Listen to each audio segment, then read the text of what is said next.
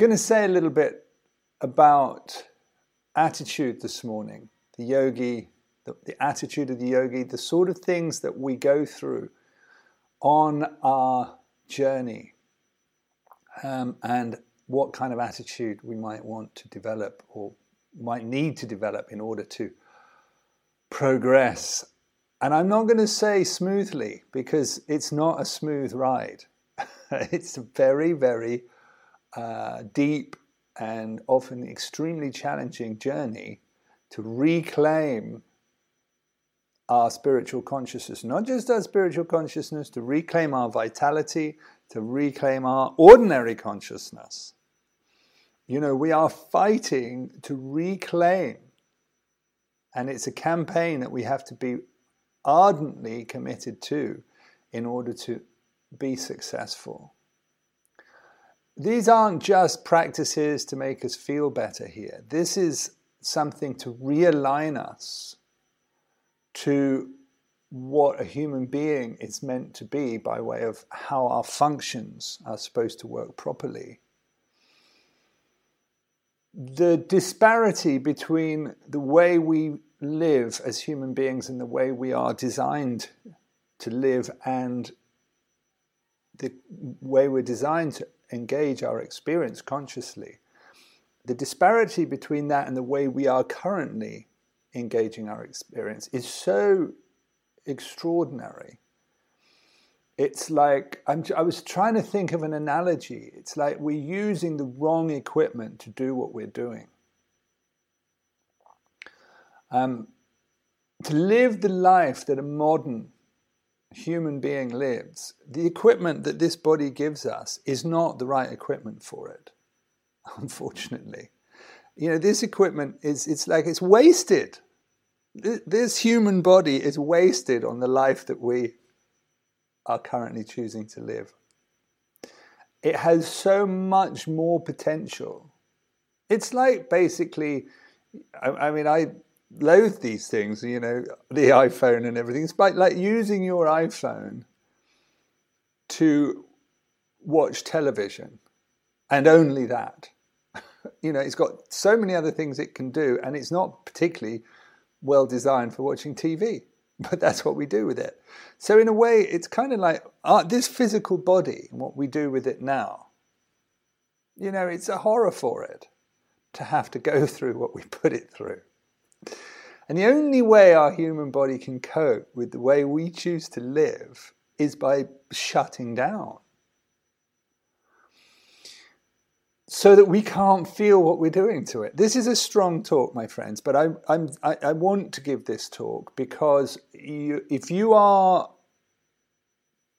wanting to transform yourself back into the very heart essence of what you are, and to live that, there are huge choices to make and there are big challenges to take on. And internal alchemy is really only it's a doorway in to something that actually needs to be integrated into our lives completely in order for it to really bring out fruits. And it's not just for the fruits of internal alchemy that we're doing this. We're doing this to wake up to what a human being is, so that we can look into our life and ask serious questions about what are we needing to change here. Because what's happening is, from our state of being that we've got ourselves into, we're looking into our lives and going, things have got to change, but we haven't got anything like the capacity, the spiritual capacity, the sort of tenacity as a being to take on the challenges that we see in front of us, and so we don't make the changes that we need to. I did a series of interviews last week, which we'll publish over the coming week, talking about this kind of thing. You know, what does the modern yogi's life look like? And even, you know, in the olden days, a yogi was something.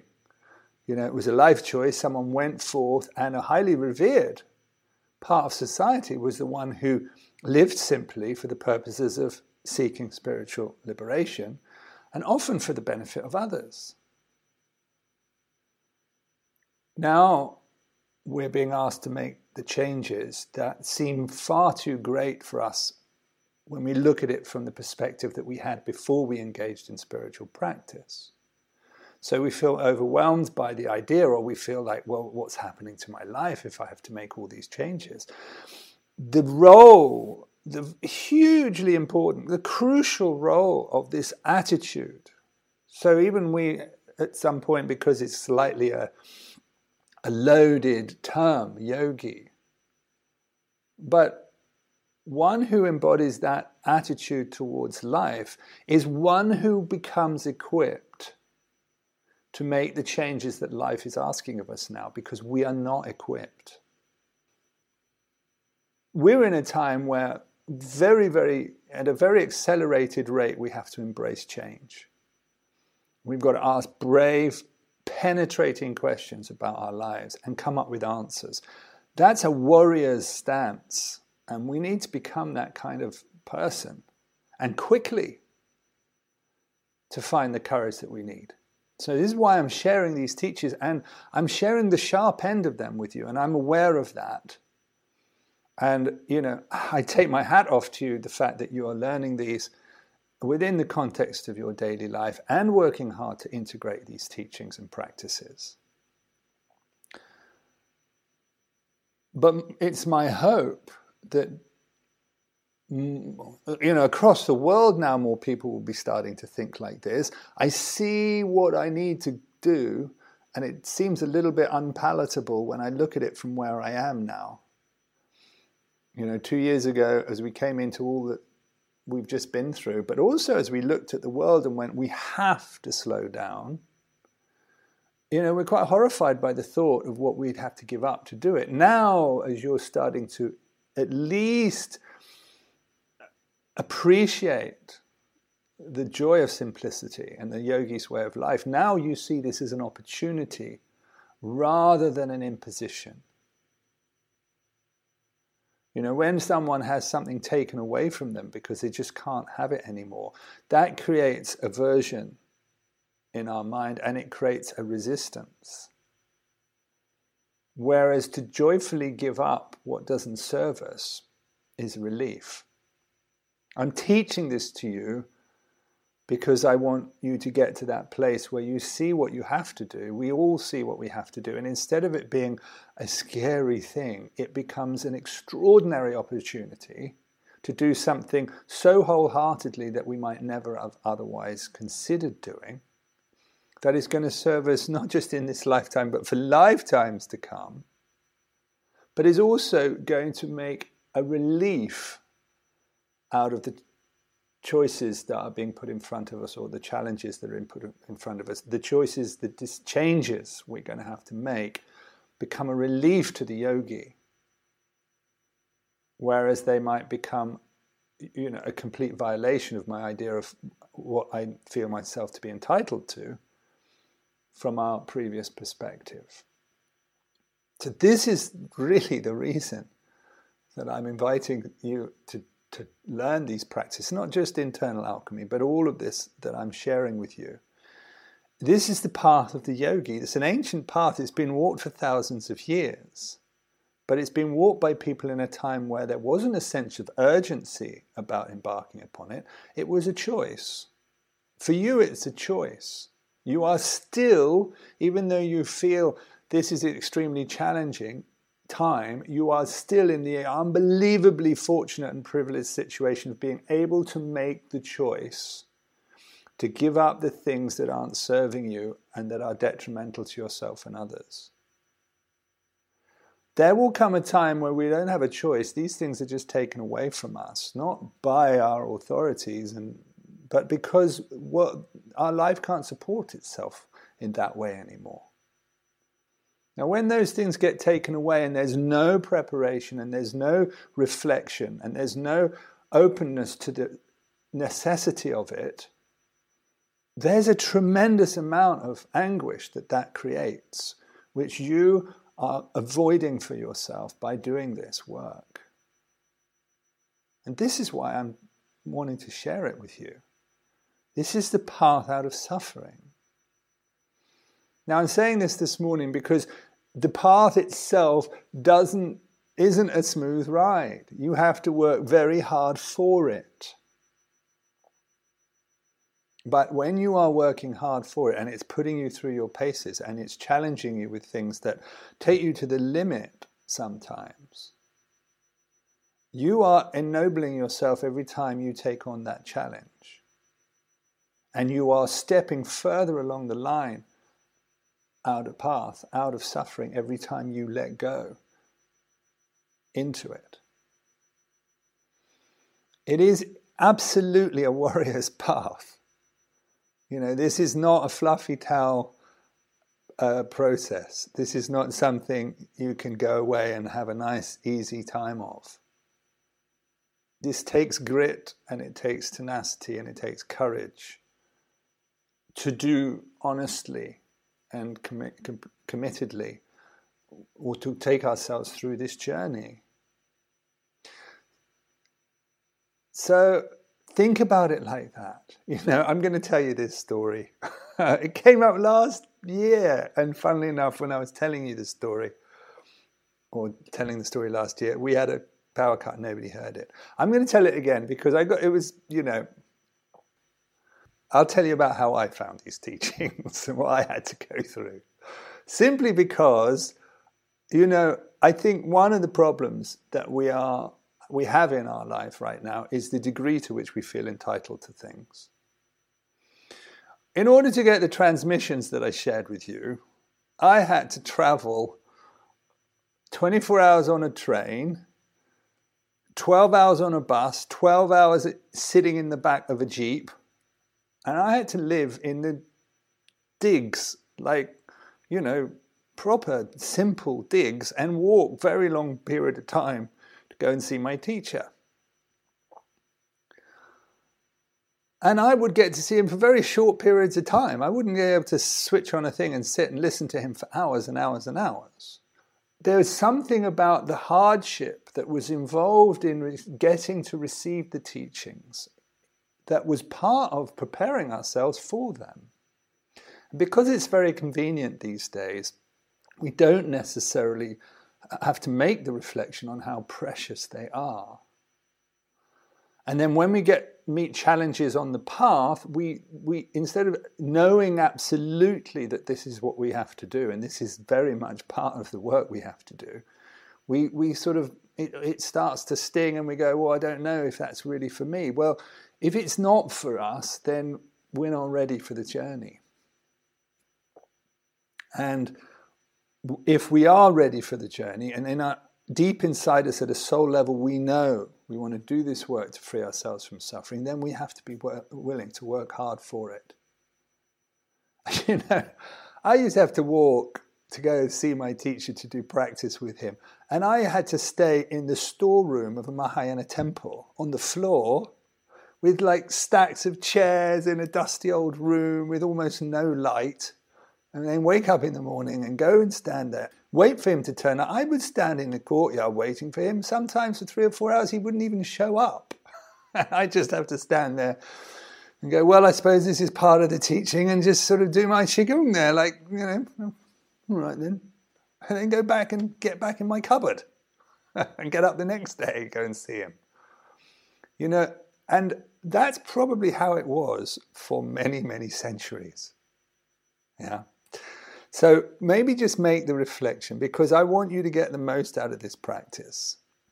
And the real transformation that it's pointing at is, before we open up spiritually, it's the transformation of our character that is required to just keep turning up when we don't feel like it. And to develop the right attitude towards our practice, and to let go any sense of entitlement. You know, the fact that we have an opportunity to practice now at a time when it's so important is the most precious blessing. So honor that within yourself, and honor your practice, and honor yourself, and honor the opportunity that you're giving yourself. Because you're going to meet things along the way that are going to challenge you greatly. You will already have the way that these practices work. It's like an express elevator, but there are no shortcuts, my friends. There are practices that are shortcuts where you but you never get the transformation. There are diluted versions of these practices that have a certain degree of effect, but won't put you through the alchemical transformation or the spiritual transformation that we are actually seeking. So when you take potent medicine, it heals you quickly. But sometimes in the process of healing, we may have healing crises, we may have all kinds of responses. The medicine is often bitter. But we know that it's healing us. So in particular, when you find something that is on the verge of feeling overwhelming, arising within you, because we're really opening up our deep our energy at a very deep level. And that's coming from our unconscious. A lot of the layers of conditioning are so hidden from us that we would never have known they were there. Now you're starting to look back and see things with more clarity. That the thread that was on the Telegram group last night about the things that I used to just do now seem a bit bland. Yes. We were satisfied to do things which are really sort of mind-numbing, but that's what we occupy ourselves with because our mind is numb. But when we start to be awake or more conscious, those things that we might have spent lots of time doing are utterly pointless to us. That does change a lot, and reintegrating how to use the space that opens up when we don't put so many meaningless things in it. We're not going to be practicing all day long. We've got to learn to embrace the simple moment and find a blissful joy in it. And that's how we become a harmless ahimsa. Because the things that I needed to add into my life to keep myself occupied are no longer harmful for myself or the world. It's every step that we take on this path benefits every aspect of ourselves and the world around us. But all those things are going to happen. What I said about dispassion as being something that arises within us before we reach a state of equanimity, that's powerful stuff. Even before we reach a stage of dispassion where I'm okay, but that thing that I'm doing doesn't mean much to me anymore. I've got to go and find something new and meaningful. We go through a stage where we feel overwhelmed when we look at what we've been doing. And this is the truth. This is the Dhamma. What we've been doing is overwhelming. And we found a way to do it because we've re-geared our human operating system to do it. But the truth is it's overwhelming. The second part of it is it's actually extremely detrimental to ourselves and it's extremely detrimental to the world around us. And we know it when we look on an aggregate, when we see what's happening as a result of the activities of human beings, we see that the activities of human beings are extremely detrimental.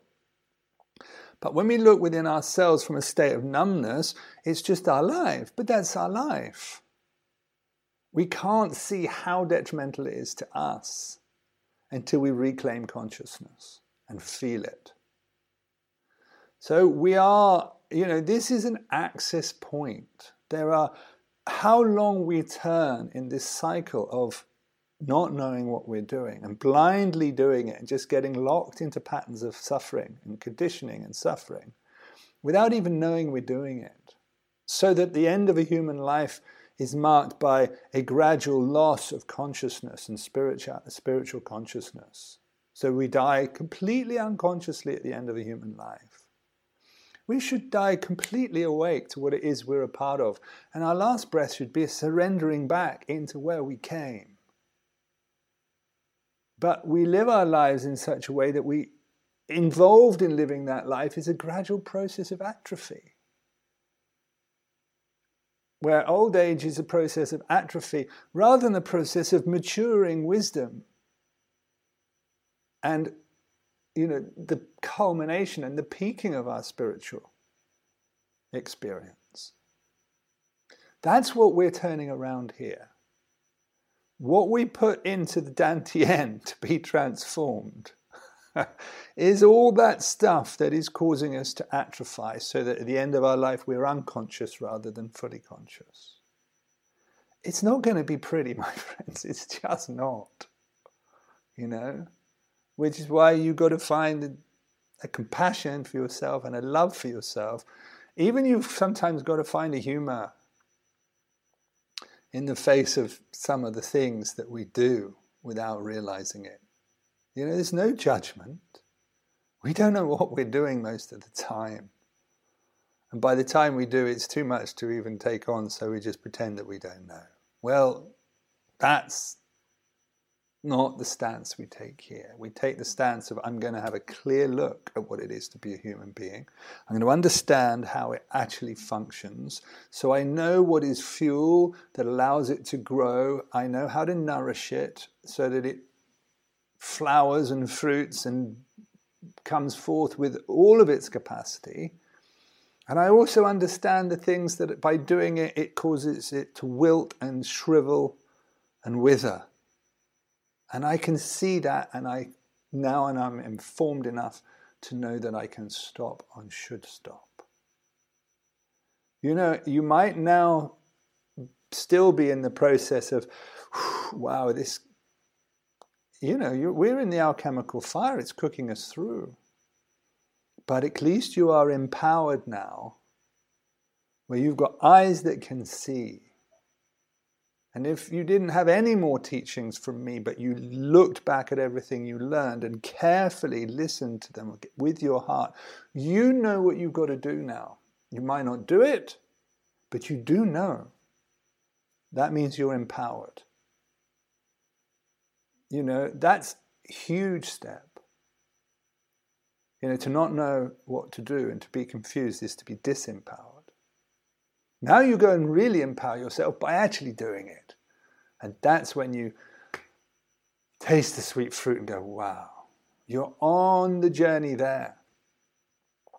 And it's putting you through what you got to go through.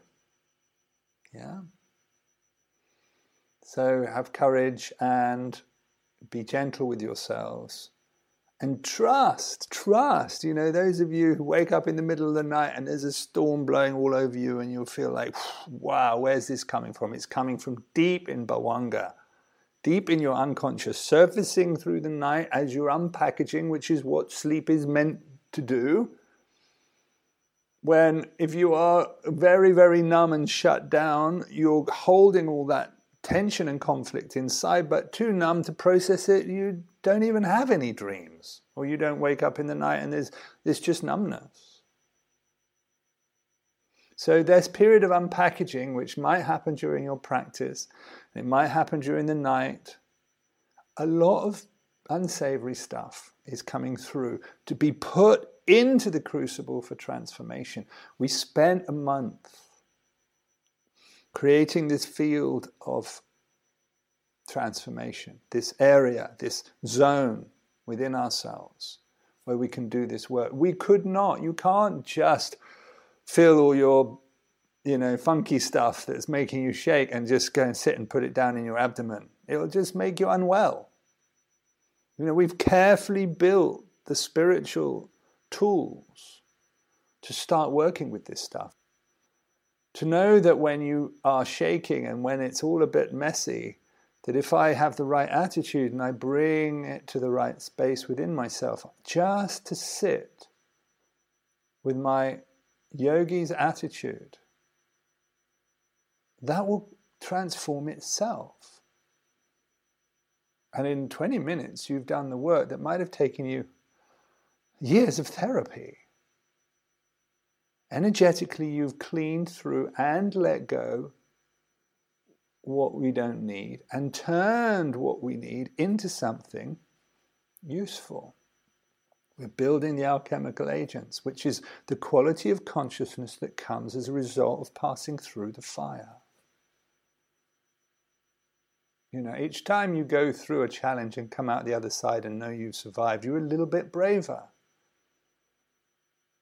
And this is how it's working at this stage of the practice.